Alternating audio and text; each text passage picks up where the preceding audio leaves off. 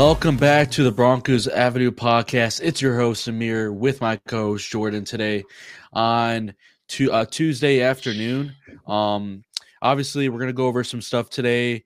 We're going to go over the Jim Harbaugh news, what the Broncos are doing to potentially get him, other head coach candidates, how we feel about the head coaches around the NFL, Russell Wilson and new news about him, and kind of going over that. But before we jump into all that and more today, we just want to go ahead and address this Damar Hamlin situation. It's the least we can do. It would be, disrespectful to not, talk about the situation before we jump into everything else Broncos related and all that.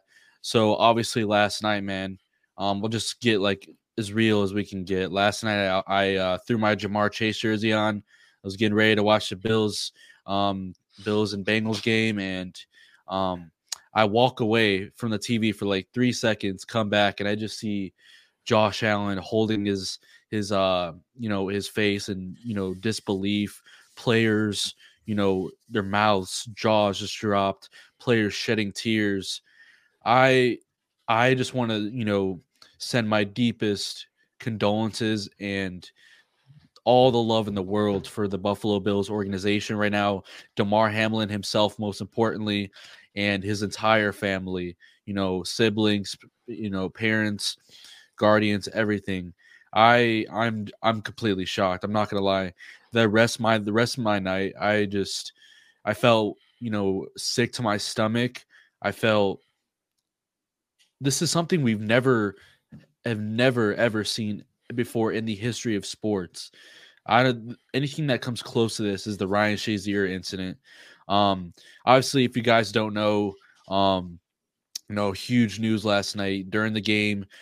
T. Higgins caught a pass from Joe Burrow. Rookie safety Damar Hamlin out of Pittsburgh for the Buffalo Bills makes a tackle, and he gets up, stands up for about a second or so, and immediately falls down. And the immediate thought was he was paralyzed, but it came out in reports this morning that he suffered cardiac arrest on the field and stopped breathing. They're performing CPR for 9 straight minutes. I've never in my life seen a medical team run that fast, and all these players crying. Stephon Diggs, Trey White, Neal, number 33 for the Bills. I saw him cry. It was unbelievable, man. Like, I'm even just talking about it right now. It hurts to talk about it. Like, this is more than football, man. This is more than football. Yeah, same for me. Sending my prayers to Hamlin himself and his whole family. I never seen nothing like that before. When the hit first happened, I thought it was he got up pretty quickly. I'm thinking he's fine. I thought he probably was a little shaken up because it was a big hit, and then you just see him kind of fall over. I had just gotten off work and I was watching the game on my phone. Mm-hmm. And then it was crazy. I never seen nothing like it. And to see everybody's reaction on the field, like the players, Stephon Diggs, like you said, Josh Allen, and then all the guys kind of coming off of both benches and everything like that. It was just something you never seen before. Yeah, I know. Last night, we could talk about all these idiots like Skip Bayless and these morons, absolute idiots, blaming on the vaccine and stuff. I'm not going to even jump into all that. None of that matters right now because the only thing that matters is Damar Hamlin. He's still in critical condition in the University of Cincinnati Hospital. And, obviously, as a lot of you guys know, they suspended the game. They had the players go to the locker room. Absolute, utmost respect for Sean McDermott and Zach Taylor. Zach Taylor walked across the field and told Sean McDermott, we're not going to go through this game. There's too much, right now emotionally for the players. They can't just bounce back from something like this. I saw people saying that, they're getting paid millions to do this. They need to, this is a job that they're doing. They need to resume this game. Are you kidding me? Yeah, I mean, come on. They're giving CPR on the field. That's traumatizing enough. You can't just say, all right, we're going to get like they try to do, we're going to give you 5 minutes and then you guys, they're going to warm up and get back on the field. It's ridiculous. I can go on for people all day. People are mad about their fantasy lineups and everything like that, and that how big the game was, the magnitude of the game. Like Skip Bayless said, it's sickening almost. Like it's a man's life on the line, and y'all are more worried about the game being entertaining and how the AFC playoff picture is gonna pan out. Like no one cares about that, man. His life is on the line. They almost saw their brother die right in front of them on the field, and you want to tell them, if imagine you were in their shoes right there, a player that they went to, bloodshed tears in practice every single day, training camp, and you expect them to just watch their brother get carted off, not knowing if he's gonna make it and play the rest of the game. Like that's BS, man. That's BS. But all those people, you genuinely are the weirdest people out there. I'm not gonna even speak on you. Not gonna even call out specific people. We could sit here all day doing that, but what are we getting out of that? I mean, DeMar Hamlin's the only person that matters in the situation. I'm pulling for DeMar Hamlin. He's still in critical condition. And for the listeners out there listening to this podcast, if you are one that believes in a higher power, please send your prayers to DeMar Hamlin, because nobody should ever have to go through this, man. Just 24 hours ago, he was, obviously living his NFL dream, 6th-round pick, getting paid to do what he loves. And he was, hugging his mother right before this game, and then goes out there on the field, battling for a playoff spot, so much on the line. And then this happens. He never would have expected this when he woke up, yesterday morning. And now when he wakes up to, this morning, he's battling for his life, man. He's battling for his life. This is crazy. Yeah, I mean, especially with Ryan Clark, what he said last night too is beautiful. I mean, they're humans too. They're not just they're not just athletes. It's not just a show. These are people, lives. And he was talking about how they go out there and say, they're putting their life on the line in this game and everything like that. I mean, that stuff's real. You know what I'm saying? So yeah, prayers go out to him and his family, and hopefully it's looking like he'll be okay. He said his vitals are back to normal and everything like that. So we'll see. Yeah, good news there, man. I mean, they said he stopped breathing on the field, so that in itself is scary. And then the CPR unit, we've never seen anything like this in sports ever. So it's very scary, man. Just biggest prayers to him and his family. I can't even imagine to process what they're thinking right now and everything that they went through. And the entire Bills team, I'm pulling for them. I mean, they need to take as much time as they can this week before they even think about stepping onto a football field again. With that being said, let's go ahead and transition into some Jim Harbaugh news for the Denver Broncos.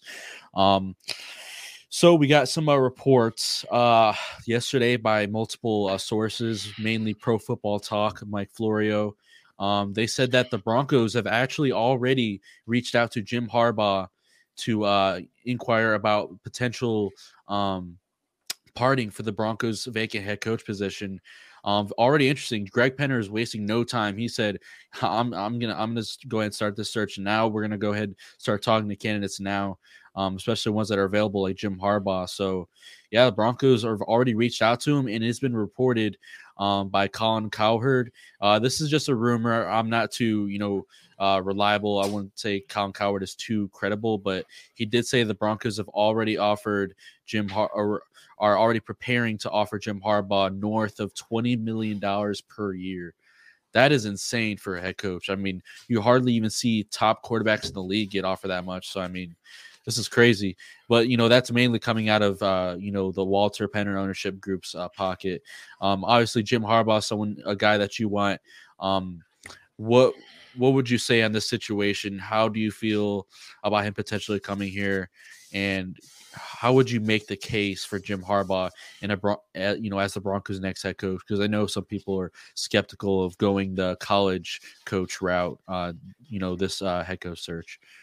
Well, for everybody who doesn't really know, Jim Harbaugh was in the NFL, went to Super Bowls, and I think his record was 44-19-1.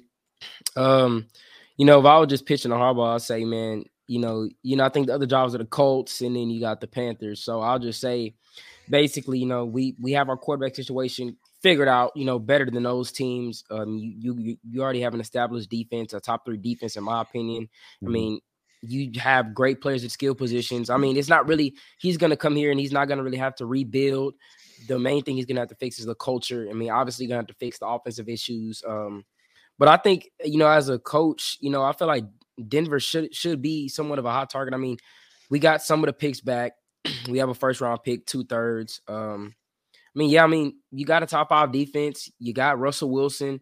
You got some weapons for him to get the ball to. Everything's about staying healthy. And I mean, he's got things to work with if he comes here. I mean, that'd be my pitch to him. I mean, you already got the defense figured out. You just got to try to figure out, things with a Hall of Fame quarterback. So, but I will Yeah. say, I will say for the 20 million a year thing, I think Broncos do need to be careful a little bit. Because one thing I will say about Jim Harbaugh is, a lot of people don't know, when he was in San Francisco, he wasn't even calling the plays. I think if you bring in Jim Harbaugh, it's not more of a, okay, he's going to come in and immediately fix the offense. He's probably going to bring in a guy maybe from Michigan or a guy that used to be on his old staff. Greg Roman, a lot of people don't know, he was the guy that was calling the plays in San Francisco when Harbaugh was there.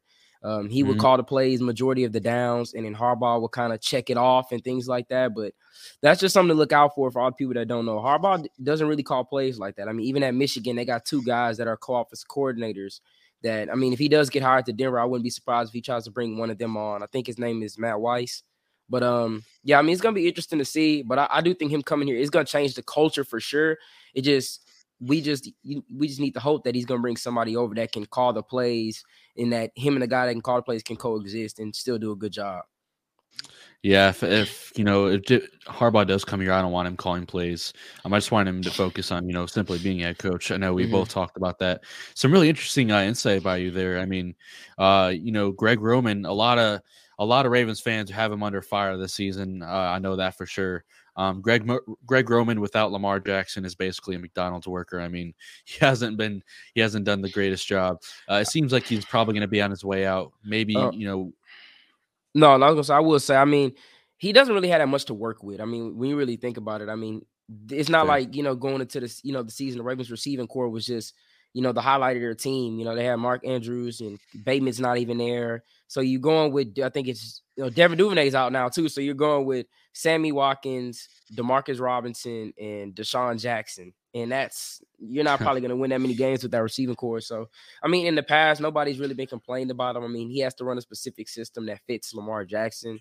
But I think, I don't know. I don't think he's that bad as everybody makes it seem. I think the Ravens are just kind of, going at him. He's just going to probably be the fall guy. But, I mean, Greg Roman, he did some pretty good things in San Francisco. I mean, him and Harbaugh had some really good success in a tough division. And he 44-19. I can't complain about that.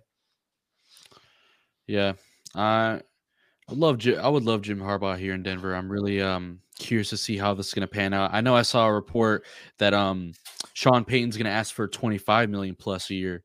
So it's crazy how the market's rising on these big time head coaches. Man, it's crazy. Just a few years ago we were seeing, it'd be surprising if you saw a head coach sign for like 5 million a year. I believe Hackett's deal was 4 years. 16 million. I could be completely wrong on that, but somewhere around there. I know it was a 4-year deal, but yeah, it's crazy how these deals are jumping on, man. Like Harbaugh can seriously get like a 4-year, $80 million deal, like around there. That's insane. That's like something you give to like a top, guard and free agency, or like a top, it's like what Christian Kirk is basically making, somewhere around there. So yeah, it's crazy, man. It's crazy. Yeah, I mean, either one of those two be perfectly fine with me. I'm just saying, if you're going to pay him that much, you just got to make sure he brings in the right staff around him. Exactly. You have to. I mean, you can't just have him bring. I mean, I'm not really with the bring in the college, coordinators and have them try to run this NFL offense that's already struggling. I wouldn't really do that. I would just. That's why I say, I mean, if I had to pick any coach, it probably would be Sean Payton, just because he's an offensive guru. He'll figure it out with Russ easily. But I mean, I would love Jim Harbaugh. I mean, we need a culture change. We need it. Let me ask you, a lot of people have been debating on this, especially Broncos country. Would you rather get Jim Harbaugh, or would you trade the first for Sean Payton? I would trade the first for Sean Payton. because I think with Sean Payton, you're getting a guy who has had the number one offense multiple times. I mean, you look with Drew Brees. I mean, he's turned guys that and he's also very good at drafting. A lot of people don't realize that. I mean, he's taken a lot of late round picks and turned them into high value players. You look at Marcus Colston, Jimmy Graham, Alvin Kamara. I mean, he's done it before. I think him and Russell Wilson, he's gonna probably, it's not gonna be like the same type of New Orleans offense because Breeze was a two drop step passer in the pocket and all that, making big time throws down the field. Him and Russ are kind of similar, just Russ is more mobile. But I think Sean Payton it'll be amazing here in Denver. And he will still change the culture. I mean, because you got to realize from the Saints, he wasn't really losing like that. I mean, it was a period of time where he was losing, but for most of the time they were winning. Yeah, I mean, talk about a culture change. You can't really go wrong with either one, but getting Sean Payton would work wonders for your offense because that's what you want right now. That's what you need to fix on this team. That's what's been riddling us since Peyton Manning went to the Super Bowl. I think the number one thing here and number one question Broncos fans need to ask themselves right now, what is more important for this team or just for any NFL team? Would you rather get a wide receiver, corner, tackle in the first round that would potentially impact this team from the immediate future, or would you use that first round pick to get a guy that could shift your entire franchise around for potentially the next half decade? What would be more beneficial for your team long term and even short term to help out Russell Wilson, who is looking not too well, just his first tenure with the Broncos? That's a question a lot of Broncos fans need to ask themselves. What is better for their immediate future and the long-term future? Is it just one, tackle that's going to solve our right tackle problems, or is it one head coach is going to step in and immediately fix this offense and Russell Wilson? So yeah. if you're saying I don't want to trade first for Sean Payton, look in the mirror and ask yourself that question. I mean, plus I don't think it would even be the first I don't know if it's going to be either the first this year or the first next year. It's a good point. Point. I mean, just think about it this way. If we trade the first next year, we get Sean Payton, we're going to win more games. He's going to figure out this offense. Russ is going to go back to the Russ that we know. I mean, it's a pretty much a given. I mean, you're getting a guru. He's going to bring his own staff with him, and he's going to establish a tone in that locker room, and that's something that we need. I mean, yeah, I mean, you could get a first round pick. I mean, either way, say we get Jim Harbaugh. I mean, it's going to be an upgrade. We'll probably make the playoffs, and that pick is just going to be around the 24, 25 range, our record and everything like that. And, yeah, I mean, we'll probably get somebody good, but you get Sean Payton, you get somebody that's going to be here long term. Doesn't matter, even if Russ leaves, we're going to have just a consistent good offense. I mean, you look what he did with Jameis Winston. As soon as he left, the Saints offense completely fell apart. I mean, I'm giving up that first. I'm giving up that first. It comes close to me if I would rather just trade the first for Sean Payton, or I would just give Jim Harbaugh his money and move forward. But I mean, Sean Payton, I want to say significantly better than Jim Harbaugh, but in the NFL he kind of is. So I mean, I would trade the first for Sean in Payton today's NFL. In today's NFL, yeah, he's more important because everything's trending towards offense. I mean, you see, like us, we have a top defense, but it's not getting us anywhere. So you're gonna have to just attack offense. I mean, because if we get Harbaugh, it'll be great, but we still need to. It's still about ensuring who's going to call the right plays and who's going to be the best guy to coach Russ. My biggest thing is I really hope we're not just having this conversation hyping ourselves up for something that's unrealistic, because it seems like every year we get ourselves hyped up for something and then it turns out that player or coach doesn't even have interest in Denver. Last year it was Aaron Rodgers, and the year before it was Aaron Rodgers. And now this year it feels like it's Sean Payton and Jim Harbaugh to potentially just settle for like a Dan Quinn or someone, which I would absolutely hate. I actually think the ownership is going to strike big this time, though. I just have, for some reason, it's no sources or anything, I just have a gut feeling that the ownership is going to do everything in their power to give the resources and do everything they can to successfully convince a big-time coach to come to Denver. Sean Payton still feels like a long shot, if I'm being honest, but I think Jim Harbaugh is getting more realistic by the day. I mean, I'll tell you this: we do have the wealthiest owners in the league. I think I'm correct about, we have the wealthiest owners in the league. So I mean, money's not an issue. Yeah, I mean, money's not an issue. I'm telling you right now, if they're willing to if they're willing to offer Harbaugh 20 million, Sean Payton's going to be probably around 27. I mean, and plus you got to give up that pick. I mean, I kind of feel like they know they have to go big. I mean, you don't want to hire a coordinator or a guy that's unproven. They're going to go after somebody. I think worst case scenario is Frank Reich. That's me. I think worst case scenario is going to be Frank Reich. I don't really see them going any other direction. I'll be shocked if they hire a coordinator. I'll be shocked, but yeah, Yeah. I think it's worst case scenario is Frank Reich, best is Sean Payton.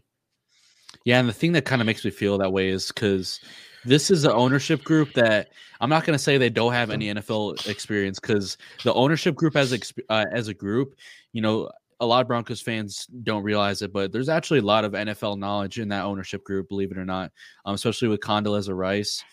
She was actually in the running to become like around the NFL commissioner spot, or somewhere in that top part of the NFL organization. So that's just crazy in itself. She's working for a part of the Walter Penner ownership group. A lot of those guys, they know a lot about the NFL relationships, big thing. Networking in the NFL is a big thing. So they can pull some strings to get a guy that they want to be the next head coach for the Broncos.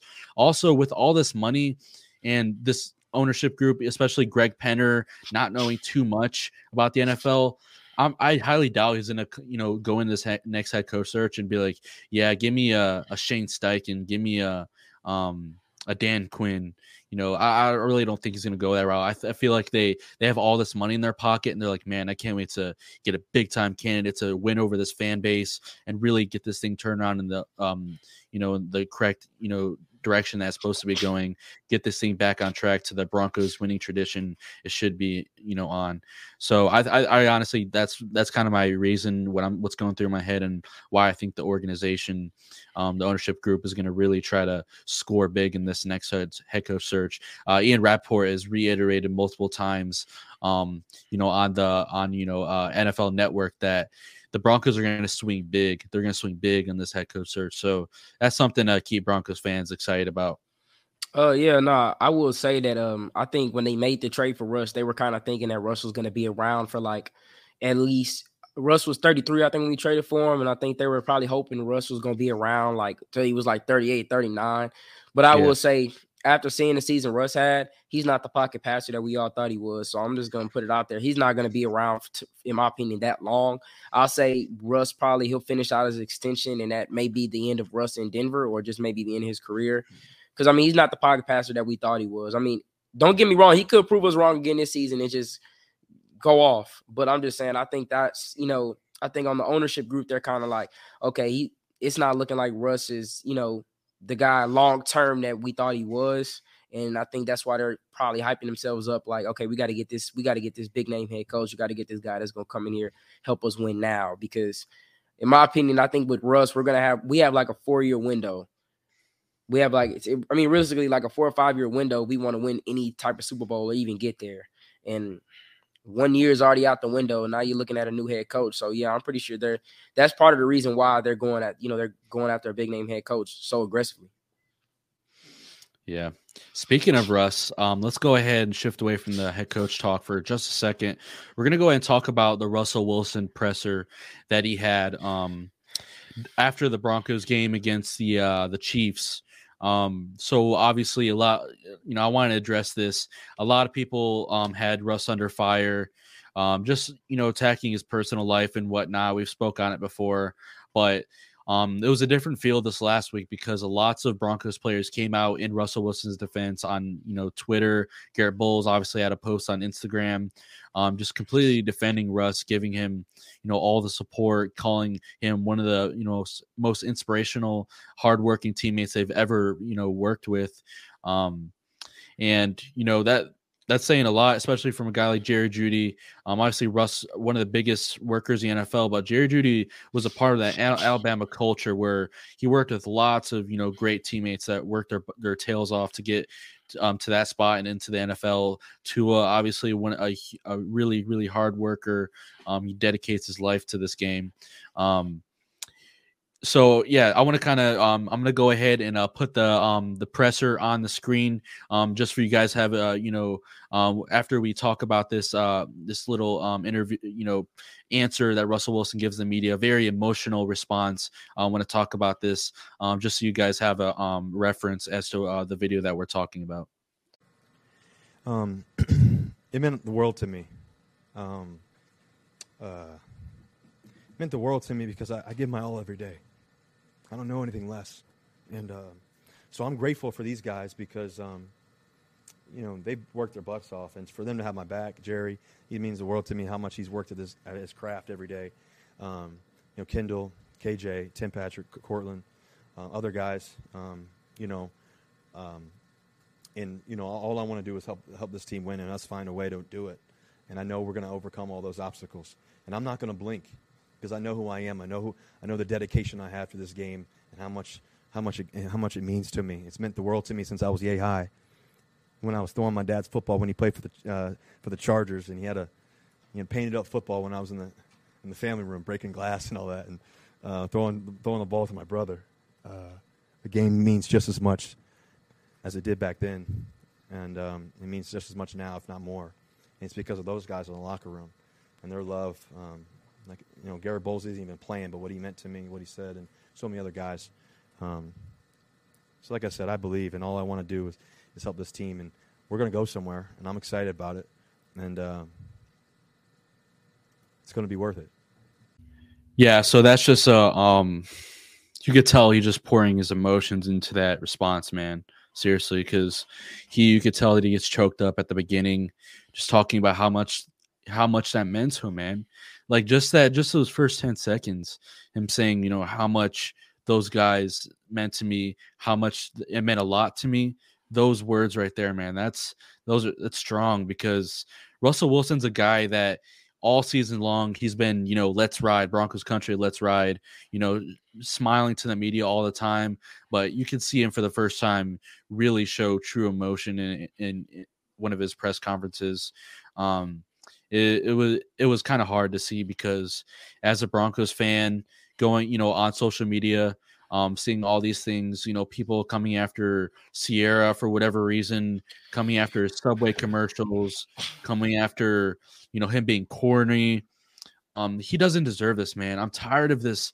We talk about this almost every week on the podcast. I'm tired of the constant personal attacks on Russell Wilson. I understand his play on the field hasn't been what we wanted and what we anticipated, but coming after his personal life and him being corny and I don't know if he's received death threats or anything. He probably has, but saying he has more bathrooms in his house and touchdown passes. Like, dude, we're reaching so hard, and Russell Wilson is just a human like all of us. But yeah, it was just really, it kind of hurt, to be honest. I'm not gonna lie, it kind of hurt to see him say that meant a lot to me because those are just Jerry Jeudy going on Twitter for just a few seconds to say how much Russell Wilson meant to him, and then Russell Wilson saying that meant a lot to me.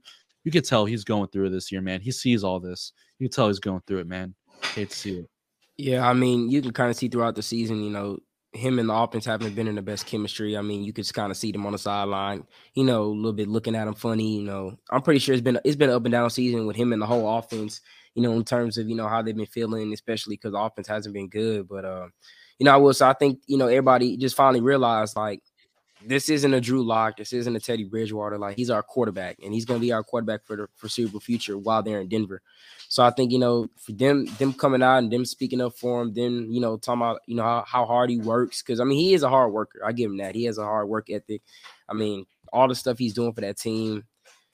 I'm just glad they finally did it. I mean, because all year he's been just scrutinized for every little thing he does, any corny thing, just anything. It's just been and people talk about Hackett's the fall guy. I mean, yeah, Hackett's the fall guy, but that doesn't mean Russ hasn't taken any blame. Russ is almost the whole season. People have been saying he's at fault with Hackett. So, it was just glad, to see that everybody came to his help and, kind of defended him, defended their quarterback. And for Russ,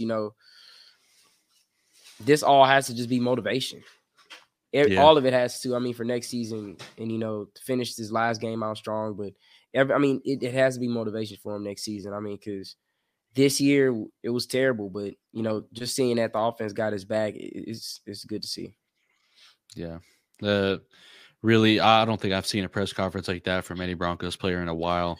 I mean, that you could tell that a lot of that was getting to him, and I hate to see that, but it was really cool that for him to say in the towards the end, he says Garrett Bowles isn't even playing this season, but he still came out and defended me. That was really cool to see. And then at the end, he gave some encouraging words to Broncos country that they're going to get this thing turned around. And that once they do turn it around, it's going to be a really cool thing to see. So, yeah, that's kind of our thoughts on Russell Wilson in that press conference. So going away from that, top five NFL head coaches in the league. Sean Payton currently isn't employed, so we're not going to include him in the list. But top 5 head coaches in the league. What do you got? For starters, I mean, obviously, I'll go Bill Belichick. I think he's definitely top 2. I mean, I'll give him 1 just because, the experience he has, and he's still Bill Belichick. Number 2, I mean, my favorite head coach in the league is Kyle Shanahan, number 2. I mean, look what he's doing with a third-string quarterback, undefeated. He's got everybody thinking Brock Purdy is actually an NFL, like almost a superstar Pro Bowl quarterback. I mean, Brock Purdy is dealing, and that's all because of Kyle Shanahan. I mean, number 3, I'll go this season. Ooh, this is so tough. I'll give it to Nick. I'll say no. Oh, I'm tripping. Andy Reid. I'm gonna go Andy Reid. Andy Reid's obviously up there. This is tough. Mike Tomlin. I put Mike Tomlin at 4, and then 5. 5, I'll give it to. It's tough. It's tough. I'll go with Nick Sirianni for right now. He's done a pretty good job in Philly. Oh, wow. Yeah, I'll give it to Nick Sirianni right now. My top 5, 1, Belichick, 2, Andy Reid, 3, Kyle Shanahan, 4, Mike Tomlin, and 5, Sean McVay. I think Sean McVay, it's been a pretty rough year with all the injuries and stuff. I can't really put this one too much on him. He might be gone after this year, retired. So that's crazy to think about. Just a young coaching career. He already got that Super Bowl that he wants. So, I mean, if Aaron Donald and guys leave, then he's probably gone as well. So that's crazy. Rams might be in a rebuild. So it's kind of crazy because like teams will make the Super Bowl and it's like they almost always have to rebuild unless they're a dynasty like what the Patriots were and what the Chiefs are now. So it's kind of crazy to think about. Yeah, that's going to be kind of it for today's episode. Obviously, the DeMar Hamlin situation went over. Jim Harbaugh to Denver. Sean Payton news, top 5 head coaches in the league, and obviously the Russell Wilson opinions on him going over this last week. Any other Broncos news? Any other things we need to hit on for this episode? Yeah, I'm gonna ask you a question. Where would you rank Russ right now in the league among all quarterbacks? Russ in the league. So would I go over his entire career, like his personal skill level? Or would I go over his 2022 season? I mean, just kind of like a collection of almost everything. Like overall, like where are you ranking them? I would go. The only question I'm asking myself in the head is how many quarterbacks are actually better than him individually? Like, I would say after this season, I don't know how much I can really put it on him. I would put him like. I think he's a top 20 quarterback. I don't think he's the bottom of the league like people are saying. I think his individual skill set just relies too much on a system though. So it's hard to really, rank Russell Wilson just himself because I feel like as cliche as it might sound, I think he's kind of a system quarterback. I really do think Russell Wilson, and it's at the same time, he's almost like not a system quarterback. He's so off script. That's the best way to put Russell Wilson. Russell Wilson is at his best when he's off script. He loves spinning in the pocket. He loves utilizing, an offensive line in a way that not many quarterbacks ever had. And I want to kind of tie this into, something as well. Lots of people are, looking at his stats that he's just the most sacked quarterback in, since he got drafted, out of any 10-year span or 11-year span since out of any quarterback all time, how much do you really put that on his offensive line? How much would you really put that on his offensive line, addressing him as a quarterback? A lot of it. I mean, that's not. I mean, yeah, he was off script and he ran out the pocket a lot, but that doesn't mean all of a sudden you watch some Seattle games. Russell's running for his life. Or it was some plays that he even tried to stay in the pocket, but he couldn't because he's running for his life. And then as soon as he leaves, they go out and get a left tackle and a right tackle, and that's some of the best ones at the position that they had in years. I'm putting a lot of it on it. I mean, even this year, the offensive line this year was just absolutely terrible. So I mean, yeah, I'm gonna give a lot of it on his offensive line. I'm not gonna say that he's the reason that he's getting sacked a lot. I mean, I just feel like Russ kind of got. I mean, if you look at Russ's best throws, kind of going in from the younger part of his career when he first got in Seattle, a lot of those throws are made standing in the pocket and airing it out deep. Airing it out deep, airing it out quick. Quick, hard throwing throws across the middle of the field. And then as he just kept going in Seattle, he just got used to the offensive line falling apart. And then that's when Russ kind of got off script, being an off-script quarterback, moving in and out the pocket, throwing, just mostly deep ball throws or just sideline throws because he's always on the move, going left, right. That's why, you look at his chart in Seattle, he rarely completed any passes over the middle of the field. And why is that? He didn't have an offensive line. He couldn't stand in the pocket and make a throw across the middle of the field. Everything was going left to right. So I think in Denver this year, it was a harder – I'm not making any excuses for him, but I think in Denver this year, it was just a harder adjustment for him because beginning of the season when they were actually doing pretty good, he was just so used to making a sideline throw. That's why you kind of see him – he hiked the ball, looked first read, and he's throwing the ball. Mm-hmm. And that is – but I think coming into next year, everything will be better. I don't think we're going to see this bad of Russell Wilson. As far as I rank him, I'll still put Russ around the top 15 range. I'm not going to say he's like near 20. He's had a terrible season, but quarterbacks have had bad seasons.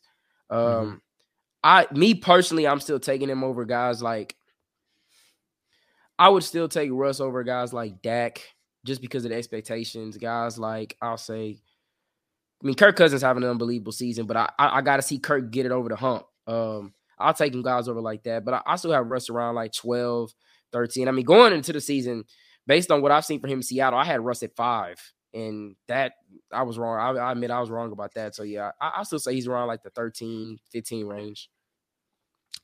See, I think his offensive line in Seattle is overhated. I'm probably I'm in the minority here, but I think I'm not going to disagree with you. Yeah, he was running for his life at times, but I feel like he was so good at throwing, on the right and left hashes that he just doesn't see over his offensive line sometimes in the middle of the field. I think he spins in the pocket. He was spinning in the pocket too much, and he doesn't really process a field like how many NFL quarterbacks do. And that's okay if you're gonna be a great deep ball player. Then that kind of makes up for it. And you have great accuracy, then that makes up for it. But he just wasn't that this year. Also, I think the Broncos' offensive line wasn't a big issue up until the bye week. That might also be a hot take, but after the bye week, that's when they kind of really, really fell off a cliff. Then these last few weeks, obviously, you guys listen to the podcast. You guys know that I believe this O-line is so garbage. Like, I think the only guy that should be brought back is Quinn Miners, and the entire lineup. Not even a single backup should be brought back. That's how unbelievable this offensive line has been trash. Look, before the season, I went and watched mostly all of Russ's highlights, and when he first got in Seattle, he wasn't. He was running around, but a lot of his throws came from just him standing in the pocket and him airing it out and him being accurate, dropping back. It was a lot of accuracy. I just think you got to go back and watch those games. You could just see, like, the thing about Russ, what made him also so good is he could feel the pressure. He could feel like, okay, I got about 1 second, but if I wait this 1 second to see nobody's going to be open, that's when he would just get out of there. His tackles was just getting beat off the line. Especially in that division, at the time, he had Aaron Donald, Chandler Jones. He would just, it was bad. I'm not going to lie, it was really bad. He was getting sacked. I'm surprised Russ wasn't as hurt as he was. But also I would say in Seattle, his receivers were really good. They were really underrated. I seen that leaving that Tyler Lockett and DK Metcalf are They're that still good. amazing. Yeah. They're still amazing. I mean, and even if you look back on it, when he had Doug Baldwin, Percy Harvin, Jermaine Kearse, I mean, a lot of people don't put a lot of respect on those guys, but those guys was key to Russ's success too. But yeah, I will say that most of that offensive line stuff is true. His offensive line in Seattle was just, I mean, you can ask any Seattle fan, it wasn't that good. I mean, they went out and revamped that offensive line, and look at Geno. He had it was someplace he had time to sit there and make his reads and make throws. Russ didn't have that at all, at least after the Super Bowl. See, my thing is, I felt like a big issue with him his whole career is he holds on to the ball too long. He holds on to the ball too long, and that's another thing with his processing. It takes more time than a average quarterback should, and that's why he gets sacked. I mean, another thing is too, and I agree with you. I was watching Seattle tape the other day, and some of his best deep throws are literally just from sitting back there in the pocket, taking maybe 1 or 2 drops, and boom, delivers a dime. But he just can't get out the balls, super fast like we would want a quarterback to do. Another thing is the way he utilizes the pocket is not like hardly any quarterbacks do, and it's super hard for offensive line to block when quarterback's moving like that. When he's rolling out of the pocket, it's hard for right tackle to maintain his one-on-one and not get a hold at the same time. I mean, imagine if you're just an offensive lineman, you're trying to do your regular job, and your quarterback's flipping out of the pocket, going this way, going that way, and it's hard for you to, keep your blocking assessment right and not get a holding penalty at the same time. I mean, we have to, in my eyes, for Russell Wilson to be successful this next year, we have to coach the O-line completely differently. We have to coach them completely differently and figure out how they can kind of, form a pocket and make Russ make plays how he's most comfortable doing them. And then also, like you said, I don't think this late in his career that he's still that pure pocket passer that he once was when he was younger. Yeah, I don't know. I just feel also we got to, more utilize his legs better, but it's kind of hard for the offensive line at times when he's moving like that. Yeah, I would say him going into the season, he said he wanted to be more of a pocket passer, but I think with Russ and the coaching staff didn't realize was, that if you want to be a good pocket passer, you can't hold on to the ball that long like Russ was, holding the ball that long. Yeah. I mean, if you look at some of the greatest pocket passers, Aaron Rodgers, Drew Brees, Peyton Manning, Tom Brady, they get the ball out quickly. They get the ball out, 2-step drop, 1-2 read, and they got it off. And Russ, you can't hold on to the ball like that. And some of that has to do with play calling, because you look at a lot of those guys, wide receivers ran just a slant or a stop, a go and stop or anything like that. And they just, I mean, everything's about game planning. If you want Russ to be that pocket passer, they gotta adjust to him getting the ball out quicker and calling the right place for him to do that. I mean, you can't tell him to be a pocket passer, got to get the ball out quick, and Jerry Jeudy's running a post down the field, or Cortland Sutton running a go route, and Greg Dolchik is running a corner. I mean, there's got to be some quick throws in the middle of the field that Russ is going to have to make. See, and the issue with that is it all ties back to his processing. I mean, I specifically remember this play from the I believe it was the Jags game.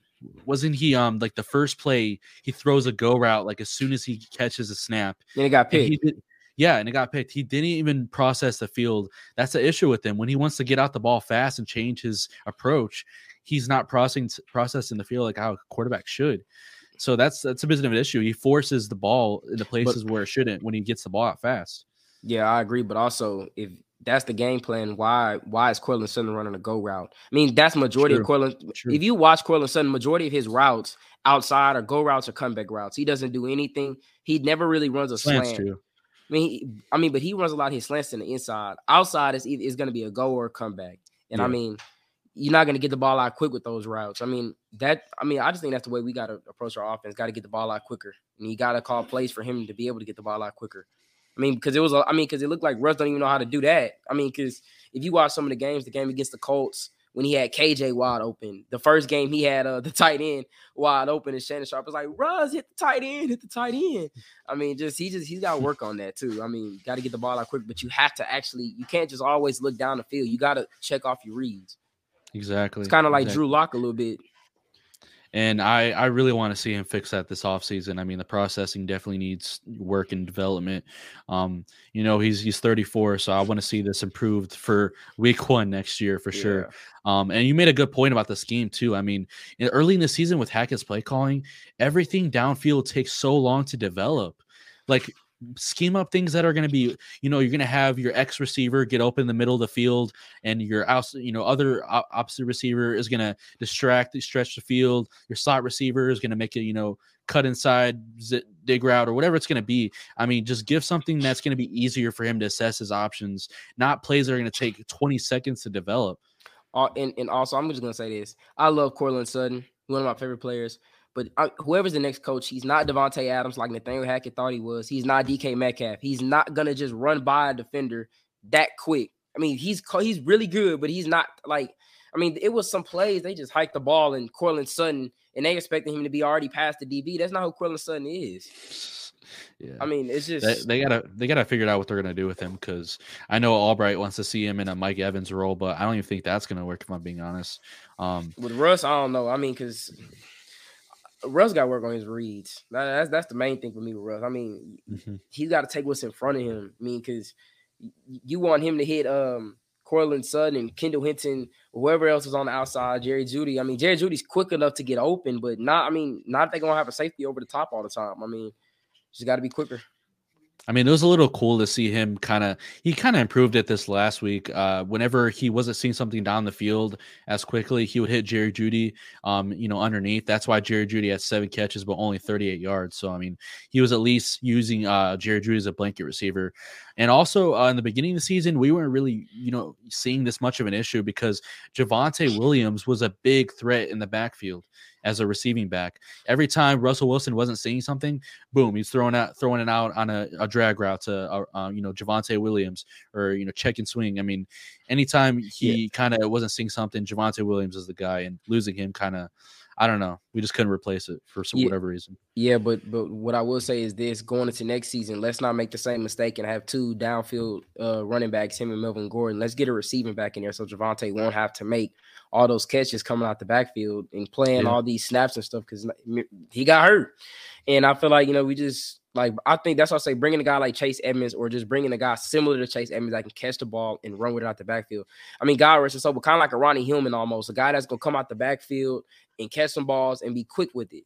I mean, we didn't have that. And, I mean, you keep giving Javonte the ball 30 times a game, he's going to end up getting hurt.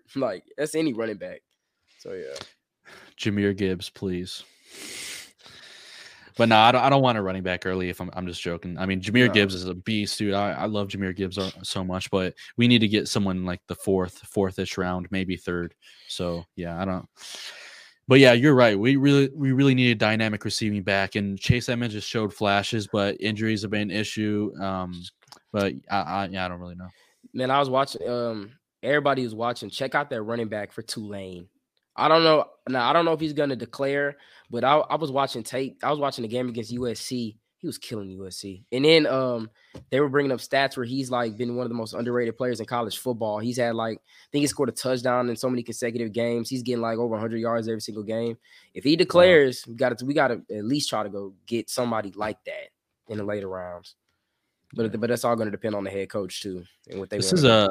I still haven't. I've only evaluated 5-ish running backs so far. I really need to get in the lower portion, but I heard that this is a really stacked running back class, and that's saying something, because even in the weaker running back classes, you can still find really effective guys to insert in your NFL offenses. I will preach every single time we record on this podcast, and running back is the most replaceable position. I love Javonte Williams so much, but we could, he's probably a different conversation. I personally believe Javonte Williams you can't really replicate what he does, but other than that, running back is so replaceable. You can find guys in the 4th round that will be effective starters for you, pick up 4 yards a carry if you need it. Yeah, I mean, but also you got to be careful though, because you got to make sure, let's not do the same mistake we did and go get somebody like Melvin Gordon who just can't hold on to the football. That's something that we can't do. I hope never. I mean, because that's the thing around the league. Everybody says running back is replaceable until you do what we did and got rid of somebody who never fumbles and who's really good at his position, and bring in somebody who just costing us games almost every single week. And I just hope if we get another running back, please evaluate the fumbles, because that's one thing I miss about the old NFL, man. Guys wasn't dropping the ball and fumbling the ball like how they are now. It's ridiculous. So what I'm hearing is don't draft the running back from Wisconsin. Yes. Do not just stop. Even please. JT has his fumble issues, I swear. Bro. take a Bama running back, a running back that's been in college. Just all you gotta do is just Well look. coached, ball Well carrying. coached, ball carrying. I mean, that's key. I mean, Javonte fumbles sometimes, but it's not that bad. It wasn't as bad as Melvin Gordon.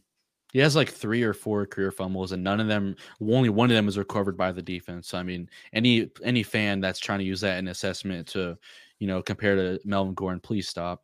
Yeah, that's why I'm still upset Philip Lindsay is gone. I mean, the dude didn't fumble at all. I mean, we let him go for somebody that just constantly turned the ball over. That still hurts me, man. Philip Lindsay was on such a great arc, and then Pat Shurmur comes in and fucking ruins everything. And that wasn't Pat Shurmur.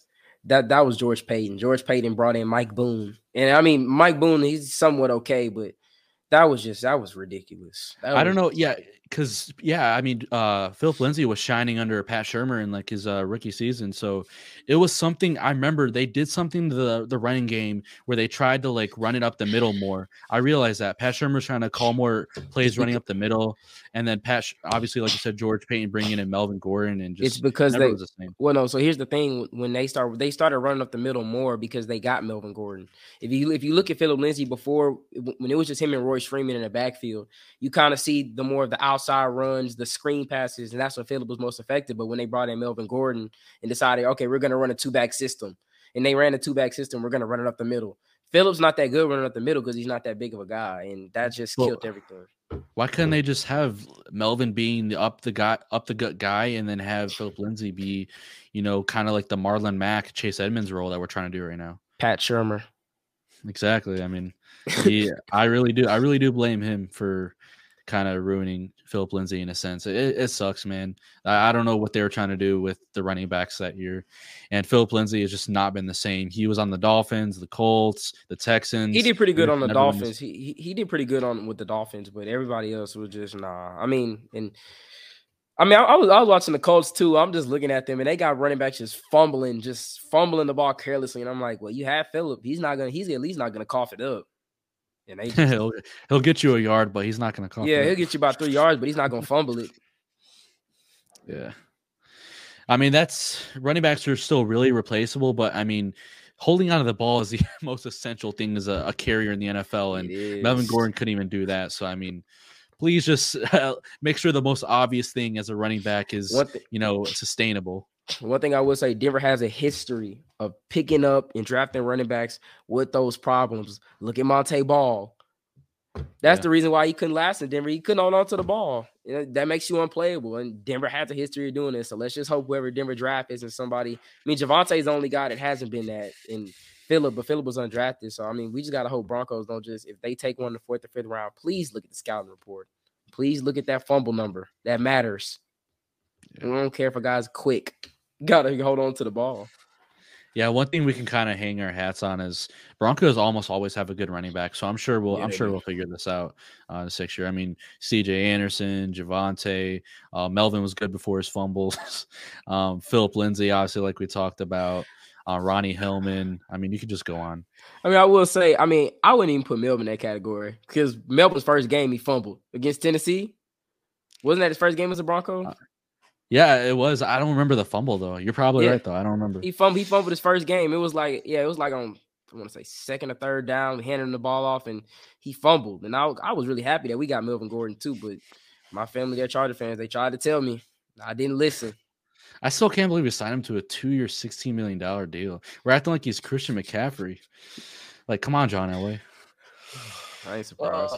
Yeah, John Elway had to leave his mark before he knew he was on his way out. Dude, I'm such a big John Elway hater. Everybody knows that. Man, I do not like John Elway, the general manager, at all. Some of his decisions were just absolutely atrocious. Just horrible. Quick little story. When I went to I'm not going to say specifically who this was, but when I went to tour the Broncos Stadium and I was talking to people that worked inside, their facility, I was asking people about DT had just passed away after this, and they were just talking so much shit about John Elway, dude. These are people inside the organization. I hope this doesn't get clipped and sent to the organization, but people do not like John Elway there. He's a drunk. He's a drunk. That's why they don't like him. He is. I mean, he's got some. I'm telling you, like, something's wrong with John Elway. I knew, dude. No, the moment I knew something was wrong with John Elway was when he sat there after he won the Super Bowl and was like, you know what? Let's keep Shane Ray and let's let Shaq Barrett walk. You know, Shane Ray didn't even make the roster. No. Shane Ray made the team, but the year after that was gone. Shaq Barrett won almost. Didn't he win Defensive Player of the Year? He was close. No, he did the league in sacks. Yeah, he had like 18 and a half sacks, something crazy. Not to mention he took Eric Decker over Jordy Nelson and Monte Ball over Eddie Lacy. So those are just some. Drafted Paxton Lynch. He definitely, remember John? Paxton Lynch is the guy. He's our guy. Paxton's our guy. Oh, he is? So, yeah, that's no.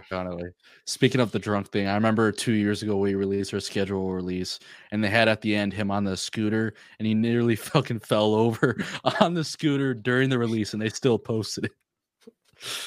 So that just says enough in itself. I'm telling you, man. Jack Daniels. I'm telling you, that man there, man. He got his fat extension as a GM and then just said, screw this shit. Yeah, I mean, he tried to convince us. He tried to convince us that Joe Flacco was still in his prime. And like Case Keenum was worth the $64 million that we threw at him. The dude, he pronounced his name wrong in this press conference. Bro said, yeah, this is our new quarterback, Case Keenum. I mean, wait, who did we trade for? Yeah, see? It's crazy. Yep. Sound about right. Yeah, and then it pissed me off this offseason. They were he was like including himself in the drafts shit. Like, bro, you don't know what you're doing. Stop. At all. Like, just chill, man. Like, George Payton got it. He just be in the room, just looking. He was laughing when they were watching the Russell Wilson highlights during the 9th overall pick, and he was just all over there by himself. It was hilarious. Who want to be? I mean, I'm telling you that nobody likes him in that building anymore. It just, I mean, he'll always be one of the best quarterbacks to ever play for Denver, but I don't think nobody really likes him in that building. Yeah, I don't know. He just I don't know if he turned into something else, his ego and stuff. But I was watching John Elway highlights the other day, and obviously a great player. We can't deny that. I mean, the way he transformed the quarterback position, being like a mobile guy and being able to throw, crazy spots is obviously crazy. But after he got us these Super Bowls and left, I don't know. He's just been, I don't know what's kind of gone into his head. Only good thing he's done was draft DT and sign Peyton Manning. That's pretty much it. And Von Miller too, but that was just anybody could have done that. It was you have the 2nd overall pick. Like, if you fuck that up, then you should have been fired the day after. Which, by the way, that reminds me, I saw somewhere before we close off this episode, I saw somewhere that the Broncos are potentially, since George Payton has already done a lot of the draft work for this upcoming draft, that they might fire him like literally the day after the draft and just use him for the draft. I saw like a rumor about that, which that would be crazy, but we've actually seen that happen before. That's crazy. I don't think we do that. That's crazy. That would be crazy. I mean, I will say, I mean, you might as well keep him at that point. I mean, if he's, I mean, he does really well in the draft. I give him that, especially around the higher rounds. I mean, we got to still see about Nick Bonito, but I mean, everybody else he's drafted has been kind of pretty solid. Yeah. I give him that. Yeah. Yeah. So really good conversation today. Back half of, episode was really fun. Yeah, I hope you guys enjoyed today's episode. We got plenty more episodes coming. This is the last week of the season, man. This is crazy. It's Chargers week, and after this, it's over, man. This is crazy, man. If it was still a regular NFL season with just 17 games, then season would have been over. We would be talking about draft content right now. But yeah, this is crazy, man. Last game. Hopefully, we can get a win because right now 4-12 does not feel good at all. I mean, if it's anybody we could beat, it's the Chargers. If it's anybody we could beat, it's the Chargers. We always win against the Chargers. Let's just pray. If we go 0-6, if we go 0-6 in our division, holy cow, that one's gonna sting. I mean, it's in Denver. You remember what Justin Simmons did? I mean, Justin Herbert did last year in Denver. Passer 10, picked him off twice in that pick 6. I mean, let's just hope we get something similar to like that. If Russ can score points. Yeah, PS2's son. By the way, Patrick Mahomes is PS2's son too. It's really he picked him off twice, didn't he? Yeah, he picked him off twice. Yeah, last year on Sunday Night Football, the game that we should have won. Thank you, Drew Lock, for throwing the interception to Tyrann Mathieu. And then this year, obviously had the insane interception. I mean, that was incredible to pick that off the ground. But yeah, like that. That was crazy. Yeah. But yeah, and then this previous game, he had 0 targets against PS2. He was scared shitless to throw his away. So that was hilarious. He's top 2 in the league. I don't know if you're going to. I mean, I've only seen him really have 2 bad games with Devontae and DJ Moore. But I mean, yeah. Other than that, Patrick Surtain's been amazing. Every corner is gonna have bad games. You can't sit here. Every corner is gonna have a bad game once in a while. I mean, unless you're Darrell Revis, Champ Bailey. You look at the greats. Yeah, I mean, every corner is going to get, got once in a while. But Patrick Surtain, I mean, to me, he's top 2. I got him in Sauce right now. Him, Sauce, and Woolen, Diggs, and all those other guys. They're in my top 4, top 5. Fair. So yeah, really good episode. Hope you guys enjoyed. Make sure if you're listening on YouTube, hit the like button, subscribe button right now. Make sure to check the description for all of our podcast availability, all of our social links. Make sure you go follow my boy Jordan on TikTok, JMX Sports. Great stuff he's doing over there. Appreciate you as always, man. Great 2023 coming up. Appreciate you always as the co-host on this podcast, man. Just want to say thank you, man. Appreciate you, problem, brother. Man. It's going to be really, really good show coming for the rest of this year. Lots of support, man, recently. Lots of you guys commenting. The views have been spiking on the podcast. Seriously, I sit there late at night looking at you guys' just a few comments and the people watching. It really does mean a lot to me. I mean, you look at that Benjamin Albright episode, it blew up. I mean, I didn't even think he was going to do that well. And, really appreciate the guys, everybody that's taking the time out of their day to listen to the episode. Still up, you guys can go still listen to that. It's out, doing really well. Obviously our last episode did really well, reacting to the Chiefs loss. Thank you guys for just taking time out of your day to come listen to the podcast. Obviously a scary night last night, watching that Bills Chiefs game. Hopefully, Bills players can come back eventually when the time is right and, play their hearts out for DeMar Hamlin. Very scary sight to see. Hope you guys enjoyed all of today's episode discussing everything, the potential candidates that we're going to be seeking for the Broncos' next head coach position. If you guys are listening on Spotify, Apple Podcasts, make sure you leave a rating, follow, have notifications on so you never miss an episode of the Broncos Avenue podcast. Hope you guys enjoyed today's episode. Until the next one, peace.